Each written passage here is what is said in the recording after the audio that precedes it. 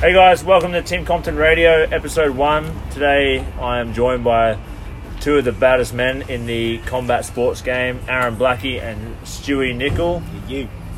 Both black belts in Jiu-Jitsu, a black belt Judo, Brazilian Jiu-Jitsu world champ, both MMA Australian champs, professional killers.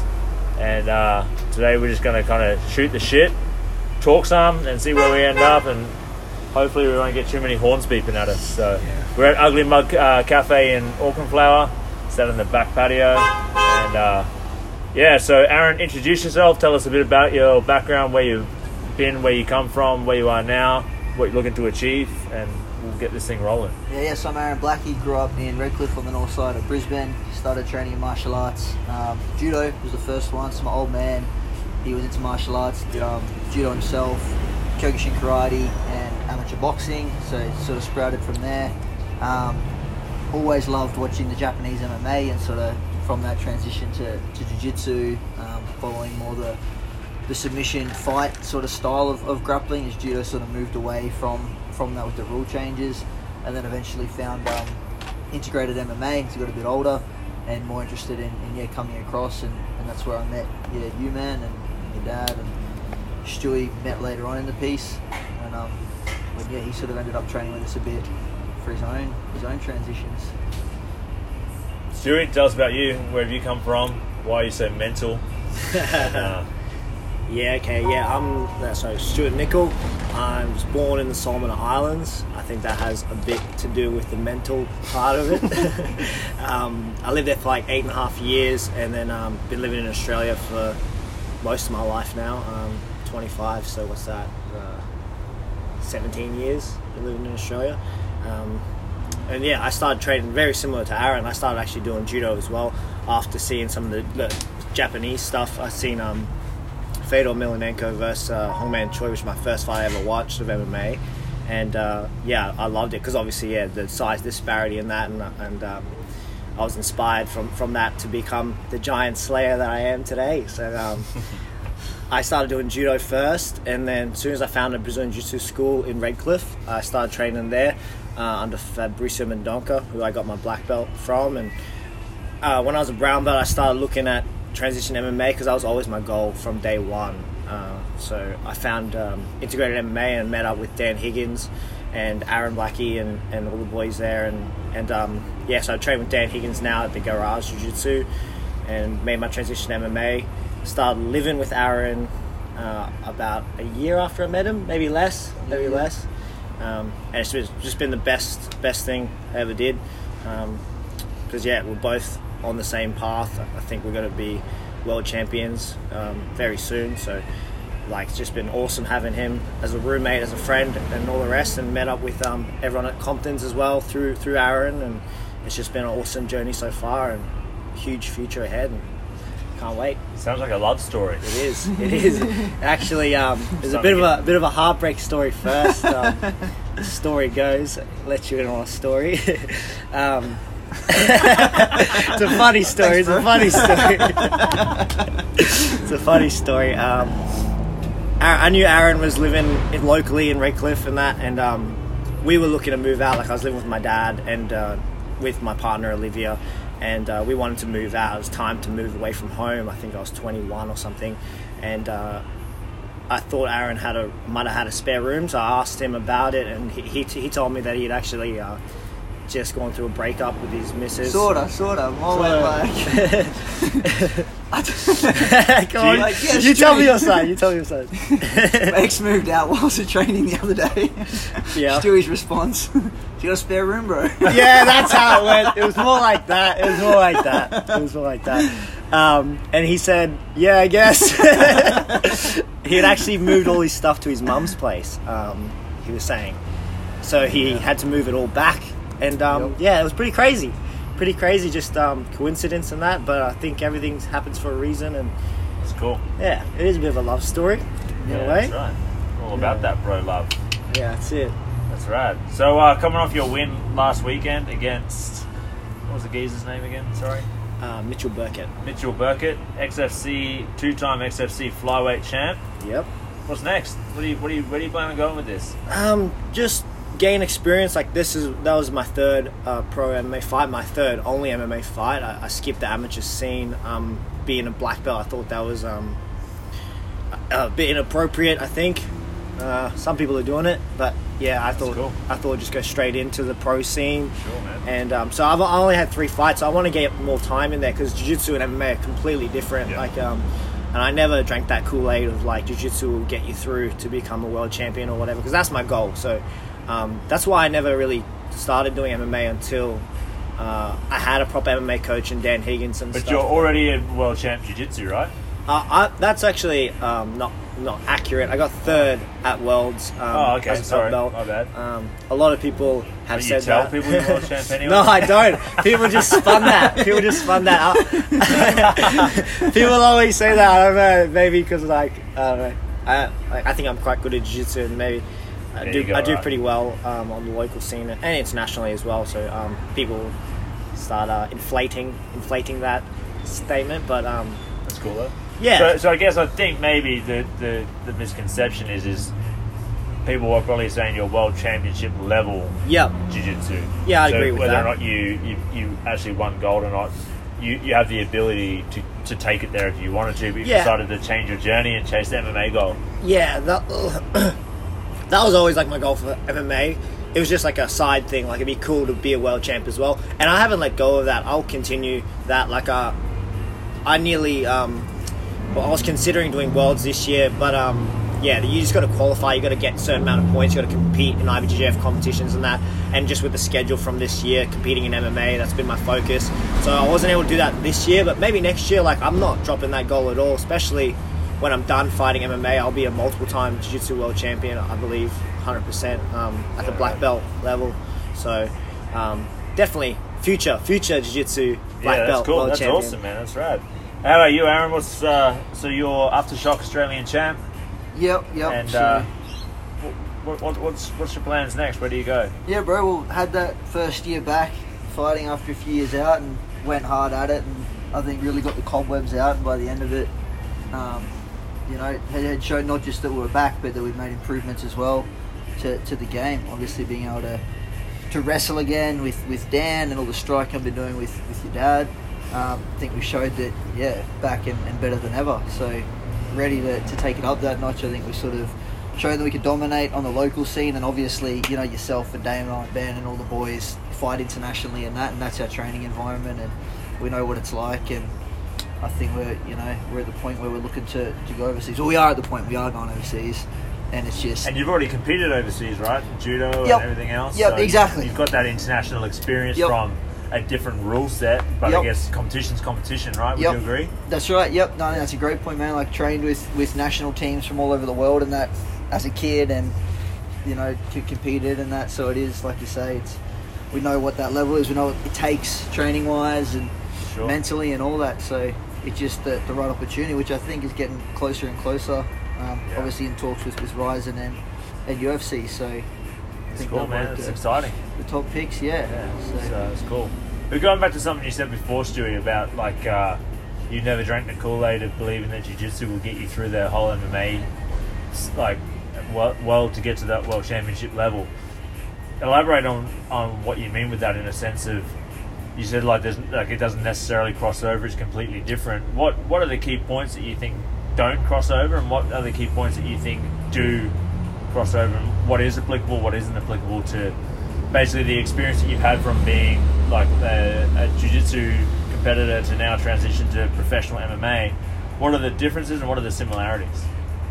Okay, yeah.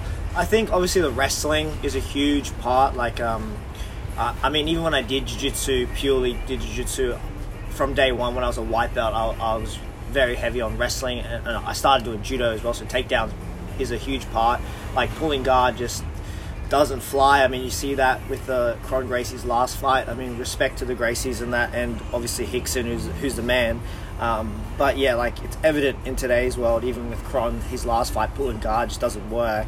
So you need to be able to wrestle at a high level. You need to have good jiu-jitsu as well, like standing jiu-jitsu, like with your Kimura traps, your front headlocks, body locks, and taking the back and all that stuff. So there are a lot of things that you can focus on while doing jiu-jitsu, like pure jiu-jitsu. But I think like pulling guard and you know, spinning upside down and all that kind of stuff is probably not Pareto's. Like, it's probably not going to give you the best bang for your buck. Like, when you get in there, you're just going to get your head smashed in, I think. But the reason I believe this was, like, when I started MMA, like, my heroes were like Fedor Emelianenko, like my first hero, and then like George St. Pierre, Jose Aldo, like, yeah, these guys could like strike. They all had really good jiu-jitsu, like, we're all awesome on the ground, they could all wrestle. So like my heroes did everything, did all of it. So that's why I was like, for me, it was just obvious that you couldn't. They're all world champions and stuff, and I believe, you know, the greatest in their divisions ever. So that was pretty obvious to me that you couldn't just pull guard. You had to do everything. You had to be able to strike, you had to be able to do takedowns, you have to be really good on the ground. I still believe like taking people down is the best way to fight, because there's a huge disparity in force and position, and you get a huge advantage there. So and all those guys, except for Jose Aldo, I guess, but yeah, those other two. I mean, Khabib today is the modern era of that style of fighting, and he's absolutely killing it. So yeah, there's a lot of things that translate jiu-jitsu wise, but you need to be able to set it up with the striking and everything else. You need to be, MMA's its own thing now. It's not the Royce Gracie days anymore, and so that's what I mean. I'm not drinking that Kool-Aid, like yeah, that's cool, that kind of thing. You see a lot of people, like, I mean, it's easy for me to say as a Thai boxer, but I've been around MMA my whole life, and I've seen a lot of people come and go, and obviously I've trained with you guys for as long as I can remember, along with like some of the biggest names in MMA in this country over the years and around the world. And you see so many people that, although they compete in mixed martial arts, they only focus on one area of their game, and you know, you pretty quickly get found out by doing that, right? Yeah, absolutely. Yeah, I mean, Ben Askren is he's also, he's good at two things. He's good at wrestling and jiu-jitsu, but like, I think that's you need everything. You need your stand-up as well, because yeah, otherwise you get flying knee to the face. Yeah, for sure. It all starts on the feet, right? That's right. Absolutely. Sure. You need to set up those takedowns clean without getting knocked out. Yeah, definitely. And same sort of thing from the judo, Aaron, you think, like the crossover? Yeah. Similar, I mean, obviously it's a lot different in the sense that from the jiu-jitsu and judo, like not wearing a gi obviously is a big part of like the adjustments that you've got to make. Yeah. But I mean, like, you use a lot of your judo when you fight, but you mix it well with your wrestling, right? Yep. Yeah, I think the control mechanisms are very different. The gripping and that, which I was very lucky, because obviously Dan Higgins, I think he's probably got the best like effective judo for fighting. Same thing. Like, he's a freak judo and a freak wrestler and freak jiu-jitsu, right? Yep, exactly. Yeah. And just he has made all the adaptations to throwing without the gi on, and so he was able to pass it on to me, you know, from an early age. So it took out a lot of, you know, throwing off front headlocks and shit like that just doesn't work at the proper level. But I think judo's got a great like philosophy behind its training and that. Like, everybody trains hard, and you know what I mean. It's about self-development and all those kind of things, which definitely helps. You're used to long hours on the mat and all that sort of thing. You know, there's no shortcuts or anything like that. Work ethic. I think that's probably one Warrior of the biggest spirit. Takeaways. Yeah, which definitely helps. But it's the same thing. I think like Stewie was saying. That environment changes, and what used to work won't work, and if you stick with one thing, you know, people will find ways around it, and you need to constantly be in that state of adapting. I think that's what you see with, you know, the striking and that, and you know, it's that effectiveness thing. That's what I'm talking to your old man when we were over in Japan about, like, what you add and what you take away, and that's where the answer was, well, what makes it more effective, the goal more effective. And I just think that's brilliant. You know, it's like, if you add this, you know, like, so from a pure grappler point of view, well, if you add some punches in, does it make it easier to take someone down? It makes it a lot easier to take someone down if you punch them in the face once or twice. Even just that, you know, that fork, I've got to worry about that as well. So it's like, well, of course it's worth adding. So you may be able to make it work by just forcing through, but it's not the path of least resistance, which I guess is, you know, as martial artists and that's what we're always looking for. So, yeah, that's cool. Yeah. So, I think I probably already know the answer to this for the most part, but I'm going to ask it anyway, and you just kind of just be as candid as you want to be with it. What is the biggest adversity that you face in your careers, and what steps did you take to overcome it, and how did you overcome it?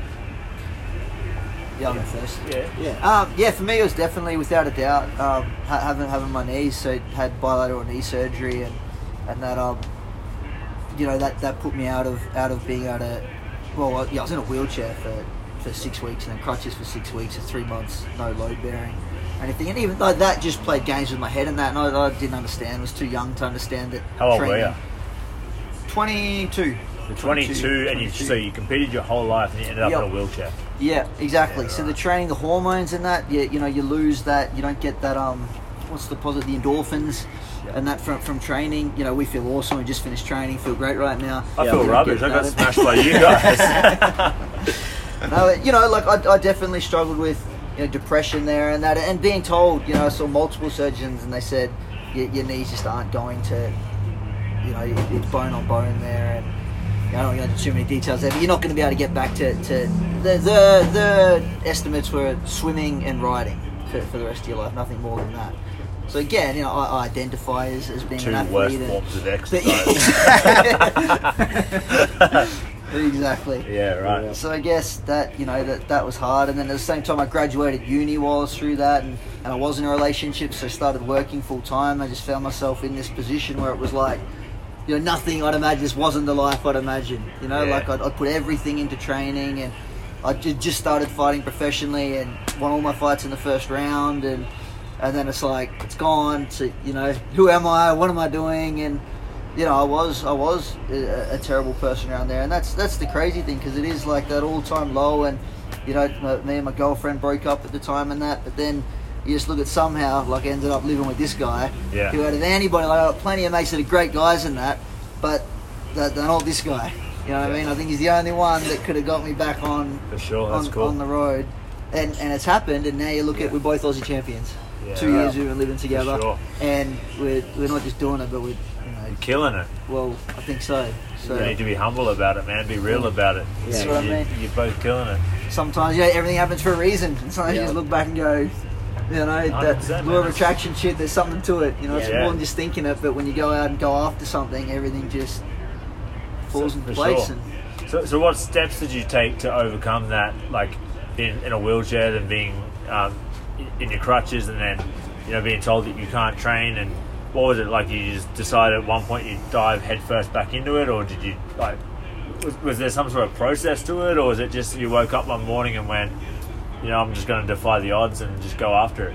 yeah, it definitely wasn't always easy, and like I say, I think it's the people that I had around me, especially like Dan and that, that guy is such a warrior, and that you train, and he never once said to me oh, maybe you can't. You know what I mean? There was never that said, and nobody who I hold as respect and care for and that ever said that to me, and I think that's just the coolest thing ever. For sure. Because it would be easy to go, oh, why don't I had a degree and I was working as a teacher. Oh, maybe teaching's okay, but everyone that knew me knew that I loved it, and I think believed in me, and it's crazy, because now I went through 3 months of acupuncture, 3 months not on the mat, acupuncture 3 times a week, changed my whole diet and that had some healing. That I've got a CT scan, MRI report that says incredible healing or something. It's not incredible, it's some big word, but Are you sure you're a teacher? But not supposed to be English teacher. It's not where I belong. It wasn't meant to be. 100%, man. Yeah. That's cool. Yeah, so bit by bit by bit, and I retore one of them in the process and that, but bit by bit by bit, got better and better and better, and adapted and made adjustments, and even now it gets better and better. We wrestle more, doing more of that stuff that I couldn't do, and introducing stuff with your old man and that we didn't think we'd be able to introduce. You were kicking me today. No. You're kicking the shit out of me today. So just a quick point for those of you that are listening that might not know who Dan Higgins is. Dan Higgins, in my opinion, and I would say probably 100% of the MMA community in Australia and around the world, is one of the best MMA fighters and the best MMA coach to come out of this country, if not the world. He's trained many champions from the ground up, you name it, and he's still doing his thing now. He's still coaching some of the best athletes around. Will continue to do so. So If you don't know who he is, Google his name and do some research, because he's an interesting character with a cool life story. So make sure you tune into that. Well, that's cool. So, Stewie, it's your turn. Yeah, mine's a very similar story. I think I was 21. So it was actually, believe it or not, it was actually when I got back from getting third place at Worlds. I went and trained at Atos for 3 months. I saved up all my money. I quit my job because my boss wouldn't give me time off, and I was like, nah, this is what I'm doing. This is my goal. So I went over to the States.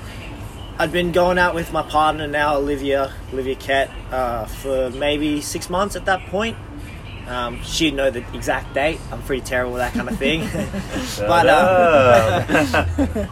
that was really hard. Like, young and in love and that, like, new love, like, so everything was new, and we were living together at the time. I was living with her parents, who are awesome people, like, lovely people. But it was really hard for me the first few weeks, like, living without her and being over there. And the training was super hard, like, over there, so that, like, was hard as well.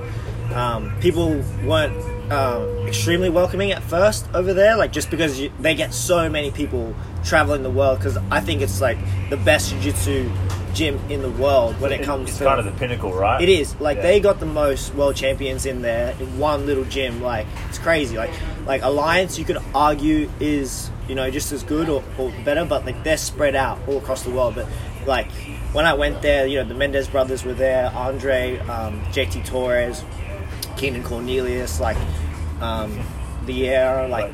Everyone, everyone, just like, and the purple belts are awesome. Like, I was purple belt at the time. The purple belts were all, like, the blue belts were all world champions and that, like, just everywhere. The brown belts, everyone was like a world champion or you know, previous world champion or expected to win worlds that year, and it was really hard adjusting to that initially. But yeah, after a few weeks, after, like, they realize that I am a bit mental and, like, I can take my beatings and I can give them, like, they you know, they end up, like, opening their arms to me, and they loved me in that, and I made a lot of awesome friends over there, like, like, people that I have deep in my heart, like, for the rest of my life. Like, if I ever go there, I'll make sure to visit and say hello again, because I made amazing friends. You make such great friends when you're on that pursuit of greatness, and everyone's sacrificing, you know, like, everyone's got an awesome story over there. Like, they all got crazy stories where they've moved and sacrificed everything to become world champions and that. But anyways, like, the hard part was when I got third, I was, like, devastated. In my head, I was going to be world champ. I had that in my head. I was devastated. Like, obviously, in hindsight, it was such a great achievement, but I was pretty devastated because of the work I put in, the sacrifice and everything, and I was like, oh man, I still couldn't do it. Like, do I want to do this? And I started questioning, like, I was like, man, if I have to do that again and again and again and still fall short, like, do I want to pursue this? I think a huge part of it was, like, I was very malnourished as well. Like, in the training camp, I was young and dumb. Like, I had no idea about nutrition like I do now. And I was just starving myself. Like, I was just starving myself to make the weight, to compete at the 57 kilo weight division.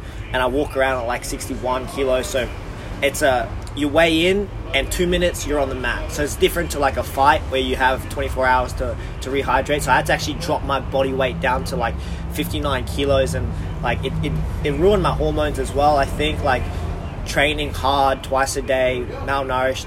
I had a lot of injuries as well, my neck. So yeah, very similar to Aaron, like, injuries. And man, it was pretty bad. Like, I'd be walking and I'd, like, fall down into a squat position, like, and I couldn't move, like. So I had to take, like, a couple of days off training and then back at it again with a neck that's not 100% yet, like, because you're getting ready for the world. So you got to keep pushing. You know, there's no resting. You know, you rest until it's, like, feeling okay, and then you go back into training, and then you hurt it again. So you got guys like Keenan Cornelius hanging off your neck and training. Yeah, I didn't do too much with Keenan, but, like, JT, like, I remember doing judo rounds with JT for some weird reason. Like, I think he just wanted to, like, he had a judo coach there, and maybe he just wanted to work some offense, because he set me for 6 a few times and that. But all the guys there, they were all, like, extremely high level. I mean, I think the gi as well, it's just way more taxing on the body. That was a gi worlds camp 2015. It's just really taxing on the body, and I got home and like all I wanted to do was just hang out with my girlfriend. Like I didn't want to train, the injuries and everything. But like besides that, my hormones, I just wanted to be mediocre. Like I just wanted to like live with my girlfriend, go to cafes on the weekend.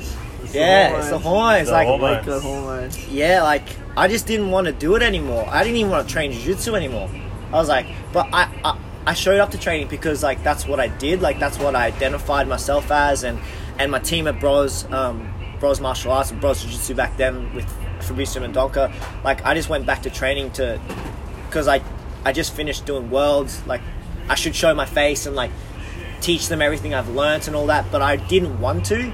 Like I didn't enjoy it anymore. Yeah, right. I didn't want to pursue it anymore. It took me about 6 months before I rekindled my love for jiu-jitsu and that, and got back on track. But I think, a big part of that's hormones. Sure. It's amazing. I think a lot of people outside of the sport, but also a lot of people inside of the sport, they don't realise what that actually does to your, not just your body, but also your mind. Like, trust me, I've done some terrible things when it comes to cutting weight, and I've had some horrible cuts.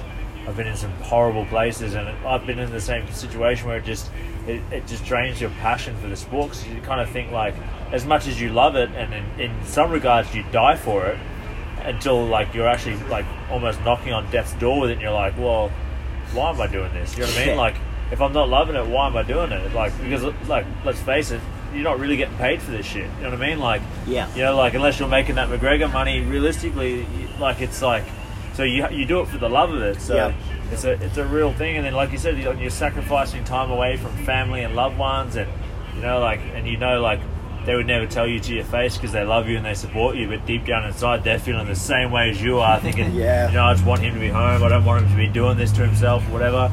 It's hard, man. So I think I still think even now that there's a lot of education around weight cutting and nutrition and things, but I still think that like a lot of the sport still has such a long way to go with it. Like, it's and I think I reckon personally in the next 5 to 10 years we'll see a complete shift in the way that people will cut weight, in the way that people will eat, and like their whole nutrition will change, and I think we'll see a whole new breed of athlete because of that. In my opinion. Young and dumb, I reckon. For sure, and we've all done it, man. You know, sure. 100%. But yeah, shout out to everyone at Artos, all my friends there, and Andre Goval. I'm not sure if I mentioned him. He was like a beautiful person. If you know him personally, like he has a huge heart and like really took me in and treated me like family over there. So shout out to all those guys.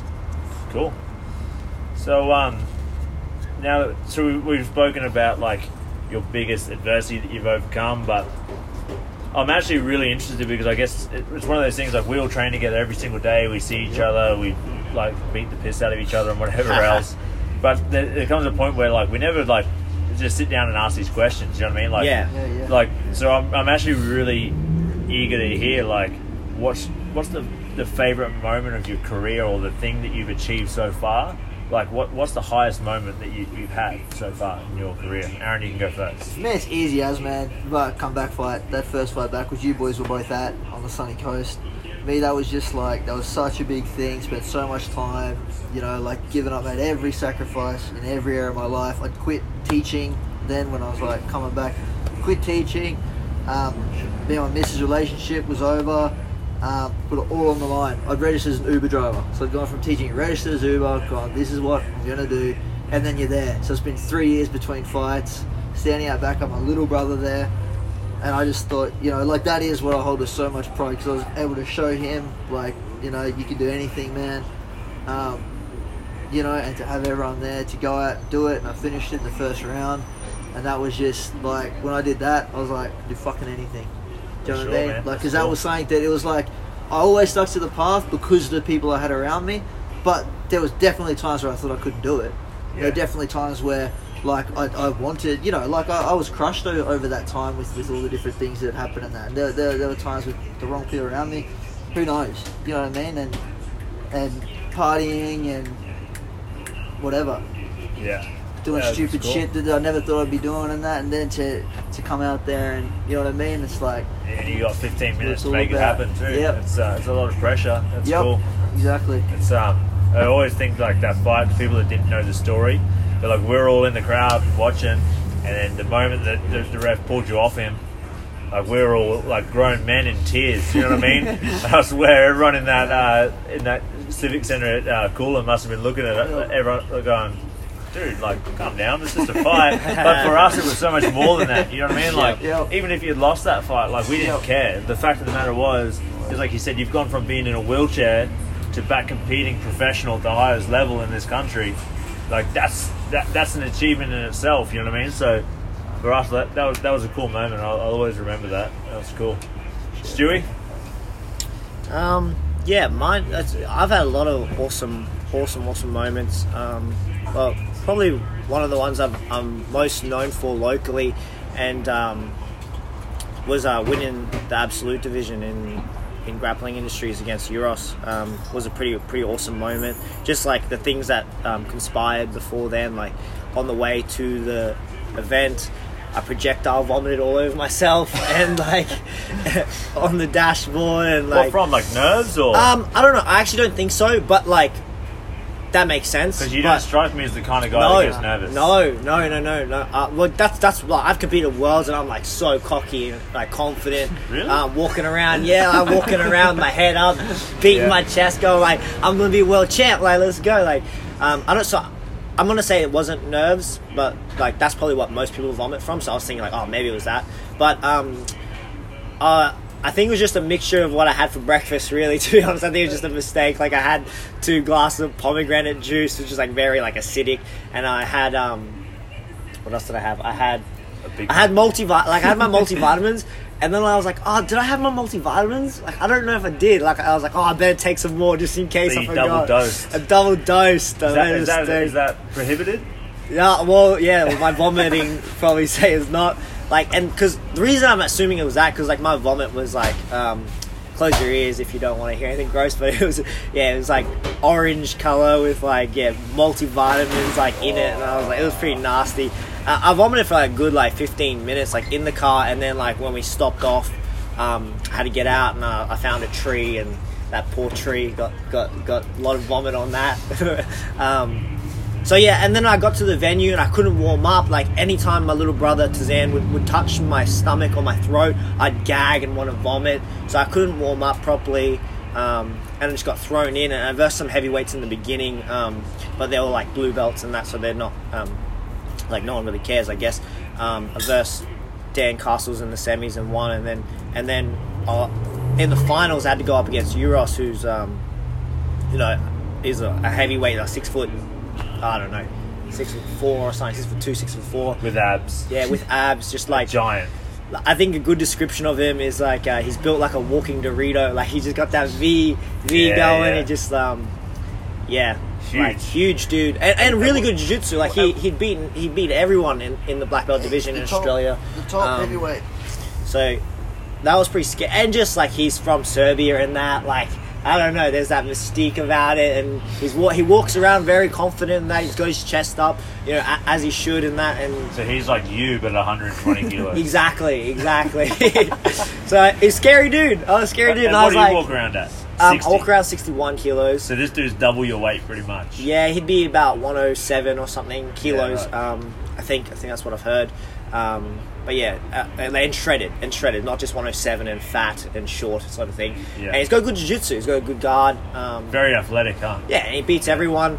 And just a scary dude to me anyways. I was like terrified at the time, but then I was like, oh, you can just pull out, like no one's going to care, you can just fake an injury, like, you know what I mean? And I was like, I snapped myself out of it, and I was like, we're doing this, and we're going to beat his ass. Like, we're going to beat him. Like, we're going to find a way, and we're going to do it. So, like, just the mental, that's what makes it so big for me, because, like, I didn't want to do it. I was scared to do it, and I still did it, and I won.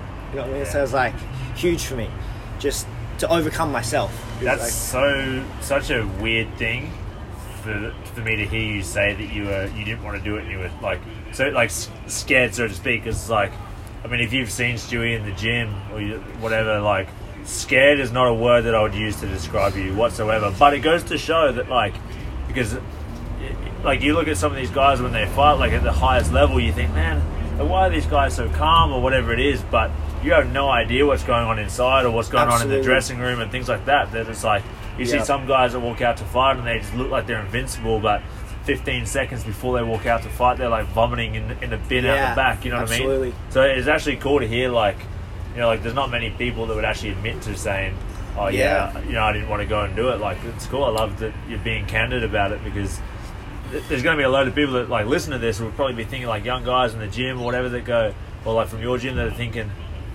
why am I scared? Maybe this isn't for me. Maybe I should just quit. But like then they hear you go, oh man, if Stewie feels the same, this is just a normal. I mean, it's not natural to go and fight a dude, whether it's fighting in jiu-jitsu or judo. I'm sure you're the same. Hey, Aaron.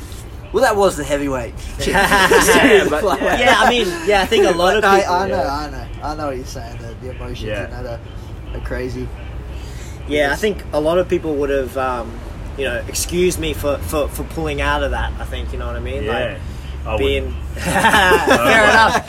And that's why you're my Stewie that I know. and that's why you're my friend. That's why you're my friend. Like, yeah, we hold each other to high standards. You know, we're gonna achieve high things. cool. You know what I mean? But I was terrified in that. But like, you flick a switch. Once you decide you're gonna do it, you go do it. And you can go kill it. Like. 100%. Man. So I flicked that switch and I was like, I'm ready to go. Like, Yeah. but before then, like when it was like when I seen him beat, was it Tyrone Popovich? Oh, sorry, I messed his last name up. But Tyrone, I seen him beat him, and I was like, oh, so now I verse him in the finals. Oh shit, oh shit. Then all these like thoughts start playing in my head. I think he tapped Tyrone, who's like another big dude. I think tapped him in like in a minute or minute and a half or something. You know what I mean? So that's scary. Like. For sure. But yeah, like I said, Especially when you weigh one of his legs. yeah. So that was pretty terrifying. But like, you know, maybe a couple of minutes before the match, I just flipped that switch, and I was like, "This is what we came to do. We came to win." So That's cool. So we went out there and did it. Do you guys have a process? Like, I have a process, but I want you guys to explain yours, because this is a podcast about you guys. So do you guys have a process that on fight night or game day or whatever it is, that you have a process that follows you, that makes you flick that switch? Or is it just kind of one of those things that you find as soon as your feet touch that canvas, you're ready to go? Or do you feel like it happens earlier in the night? Is it from when you weigh in? Is it a gradual thing across your whole camp? Like what is it that makes you guys switch on game day? Aaron, you go first. Yeah, bro. I definitely definitely have a competition routine or philosophy, I guess. And for me, it's like I just detach and just go. All the work's done.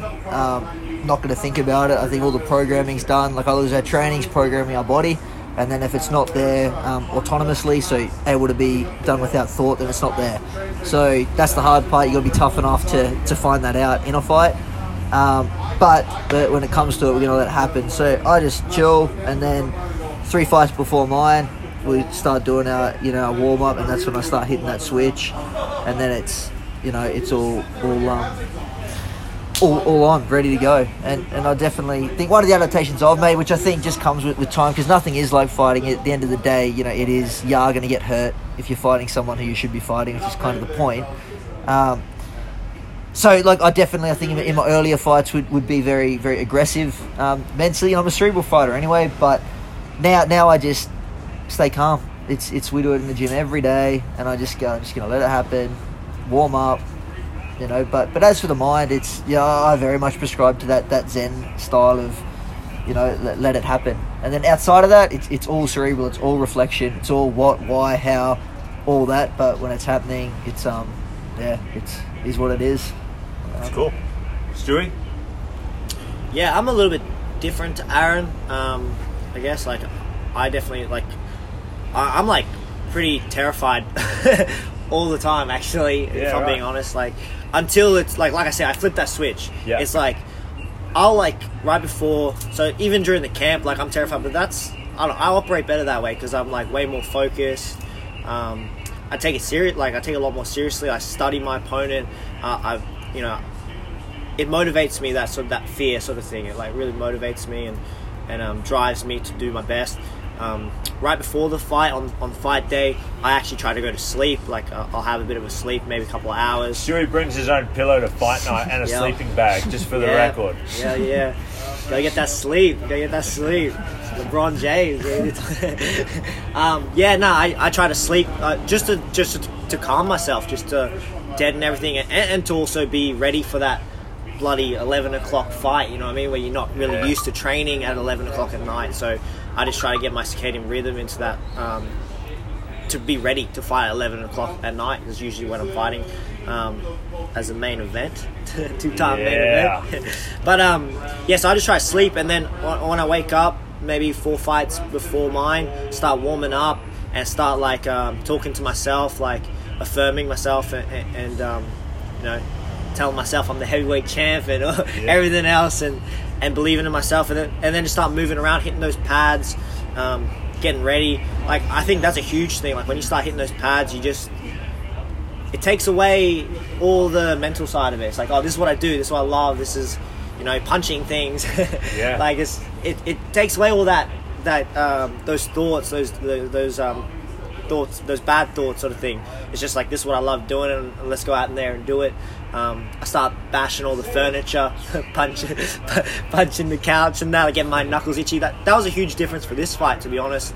My other fights, my first 2 fights, the striking was just to set up the takedowns or set up the guard pass.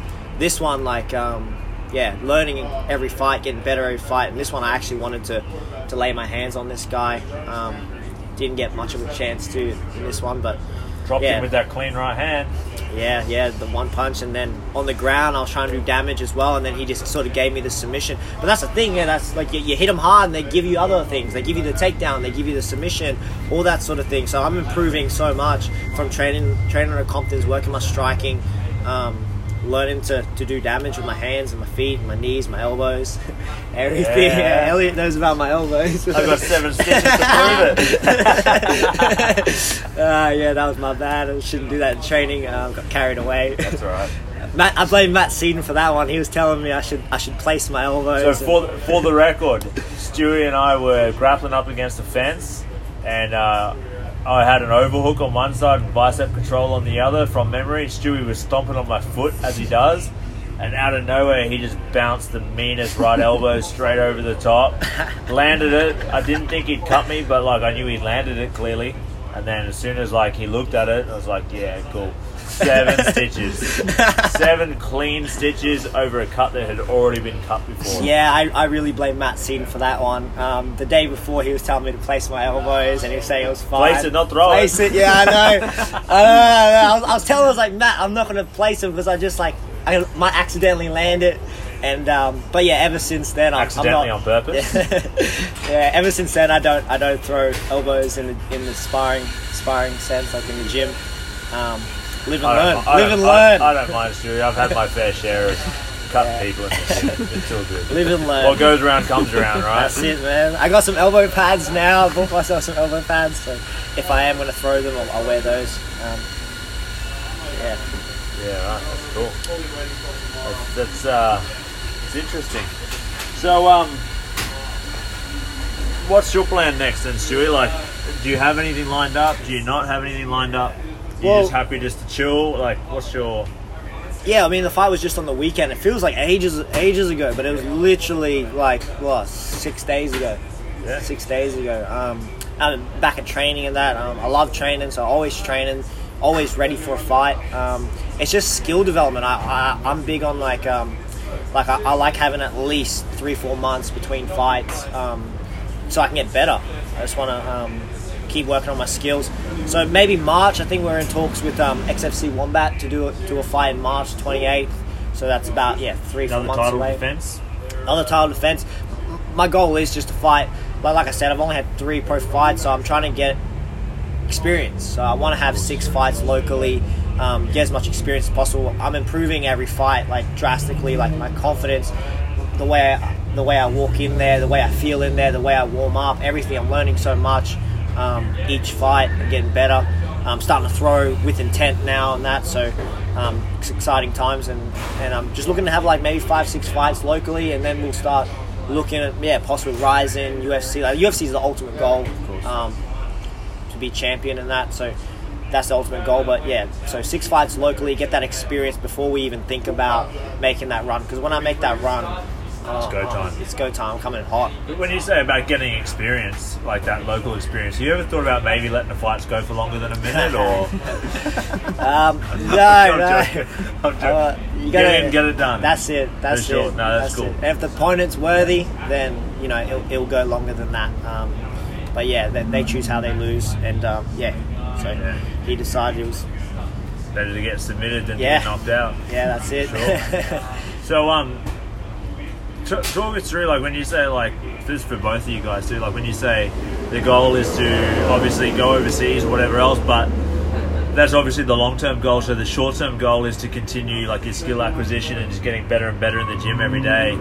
Like, what does that actually mean? Like, how do you guys get better on a day-to-day basis? And, like, when you're, see, the thing that I learned in my career recently is it's hard to stay focused without a goal necessarily of a fight, right? So a lot of people know I went 18 months with 0 fights, right? And same thing, I stayed in the gym every single day, but I had a different drive, I guess, to what other people do. So I'm interested to hear, like, from you guys, what is it that drives you to improve every day, other than obviously your passion for martial arts, and being martial artist is, like, that's part of being a martial artist, is getting better every day, but that is, like, so much easier said than done, right? Yeah. Like, it's easy to sit here and go, oh yeah, I just train every day, but there's a difference between training every day and training with a purpose every day. Yeah, with a fight. Yeah. So if you're training, like, with a purpose without the date of a fight, like, what is that purpose for you, and how do you structure your training to make sure that you're hitting these short-term goals in the gym every single week? Aaron, you can go first. Yeah, I think for me, so like the obviously motivation, so emotion and motivatory drivers.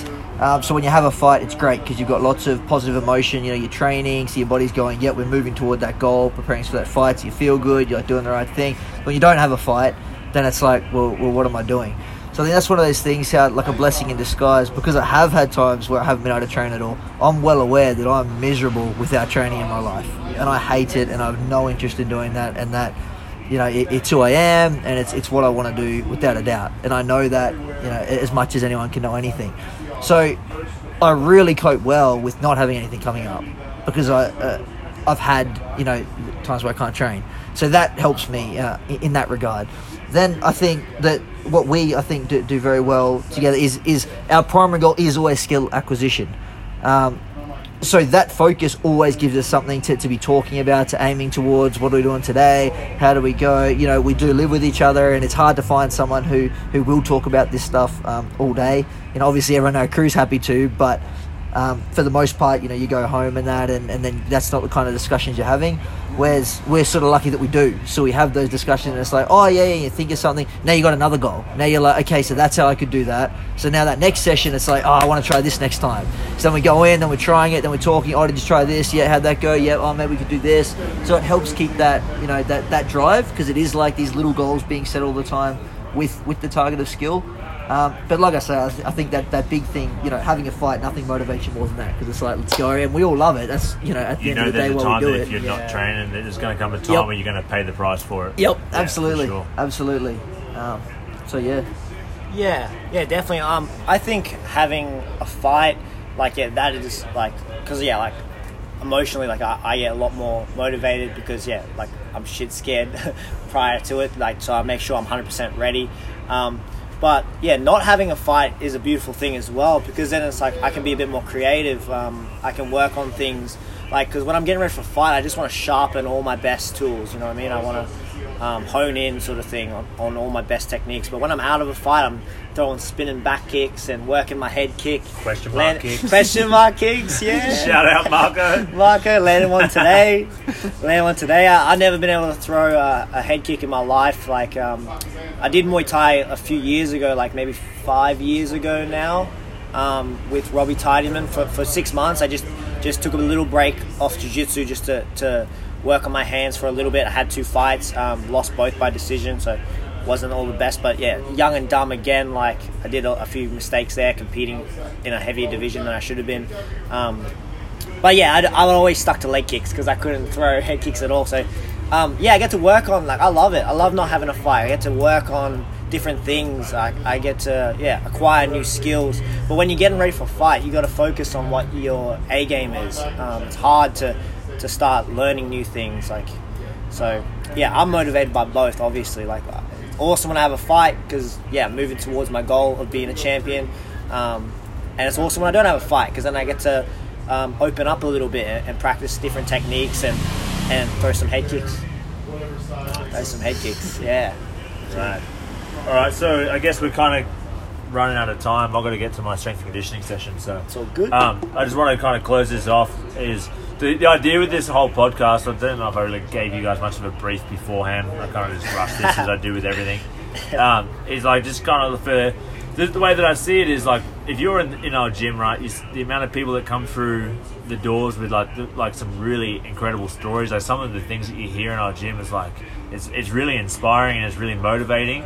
But it's also really educational. So I've learned a lot of lessons from the people around me, like you guys for a start, everybody that comes in for our pro team, but also just the day-to-day clients on the adversities they've faced, the things that they've overcome, and the advice that they give. So the idea of the podcast was not everybody is able to come to the gym and hear these stories. You hear like Damian Brown telling us stories about when he was in the UFC and when he was in the army and things like that. And then at the same time, you could have someone that completely relates to that works in an office in the city, as an accountant, and they would give their 2 cents on things, and it kind of builds this broader picture. But obviously not everyone can experience that in the gym, so I wanted to kind of expose that to a wider audience, and hopefully the idea of this podcast is A, inspire people, but B, maybe just open a new train of thought for people or whatever it is, and just kind of help people with it doesn't even have to be fight related, but just day to day. So in this instance, we're going to go fight related. So what would be, Aaron, you can go first on this, what would be your number one advice that you would give to an upcoming athlete or fighter, if you will, that's looking to be a professional and take it to the level that you guys have got to, not just in a competitive sense, but also for their own satisfaction and their own sense of accomplishment? It's easy as, man. Find the people that you admire, the coaches, the teammates, and surround yourself with them. Get into whatever they do. Follow them around, nag them. Just be the fucking bitch if you're a young kid. Hang around those dudes because they'll look after you. It's the same thing. We're at the point where we got some younger kids now, and, we do anything for them, and it works both ways. And we've had the coaches that have done absolutely everything you could ever imagine for us, and we're always grateful for it. And that's the key. Yeah. Find the people you admire and just follow them around. Yep. Learn. Yeah, 100%. I agree with Aaron 100% there.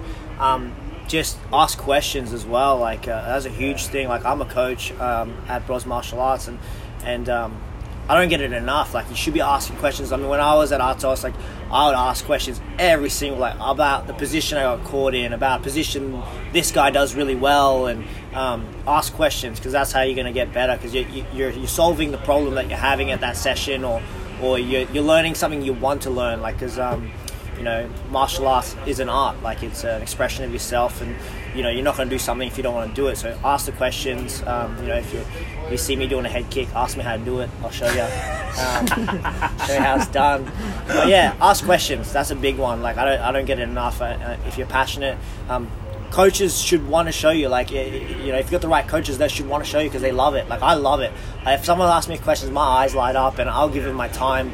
And I'll sit there, even if it takes 2 hours. If we're there for 2 hours, I love it. I absolutely love helping people out because it's showing someone your favorite toy, and that Marcelo. That's what he talks about, and I 100% agree with that. I love showing people my favorite moves and all that kind of thing, or helping people with problems they're having, because it's innately a good feeling. You know what I mean? It's crazy how you think there's sometimes this mindset of you can't give away all your secrets. Hell no. I'm man, I just don't get that. I'm the same when I'm coaching people. I'll give away any little secret that I've got, and then if I show that to someone and they catch me with it, it's beautiful. That's not it's a reflection on me, but it's not a bad reflection on me. In some ways, it's a good reflection because I've been able to take my knowledge, give it to somebody else, and they've been able to adapt it and understand it and make it their own, and probably even make it better. Yeah. So that's cool. Yeah. It's a beautiful good thing. Yeah, for sure. All right, so just to finish off on a positive note, Aaron, tell us a joke. Oh no. Anything you want. Let's go. I'm not doing a joke. Let's keep it Nah, we're G-rated. not Jokes, jokes. I We're don't not got jokes. I don't We got don't throw jokes. jokes. This is the Elliot Commons. This is Compton. Yeah, Compton. End this with a joke. You guys suck. You know that? You might be killers, but you suck at telling jokes. No, we're terrible at telling jokes. You tell us a joke. You might be able to break people down, but you got to be able to rebuild them back up with jokes. You know that? That's true. You're good at that. You're really good at that. All right, guys. Thanks for coming. Thanks for tuning in. Those that were listening. And next episode is going to be pretty interesting too. It's not going to be as funny as these two, I don't think, even though they've got no jokes. But the next one's going to be really interesting. So I'm not going to tell you who it is, but I'm just going to drop it on you. So Yeah. thanks for tuning in, and we'll see you guys again soon. Thanks, bro. Thank you.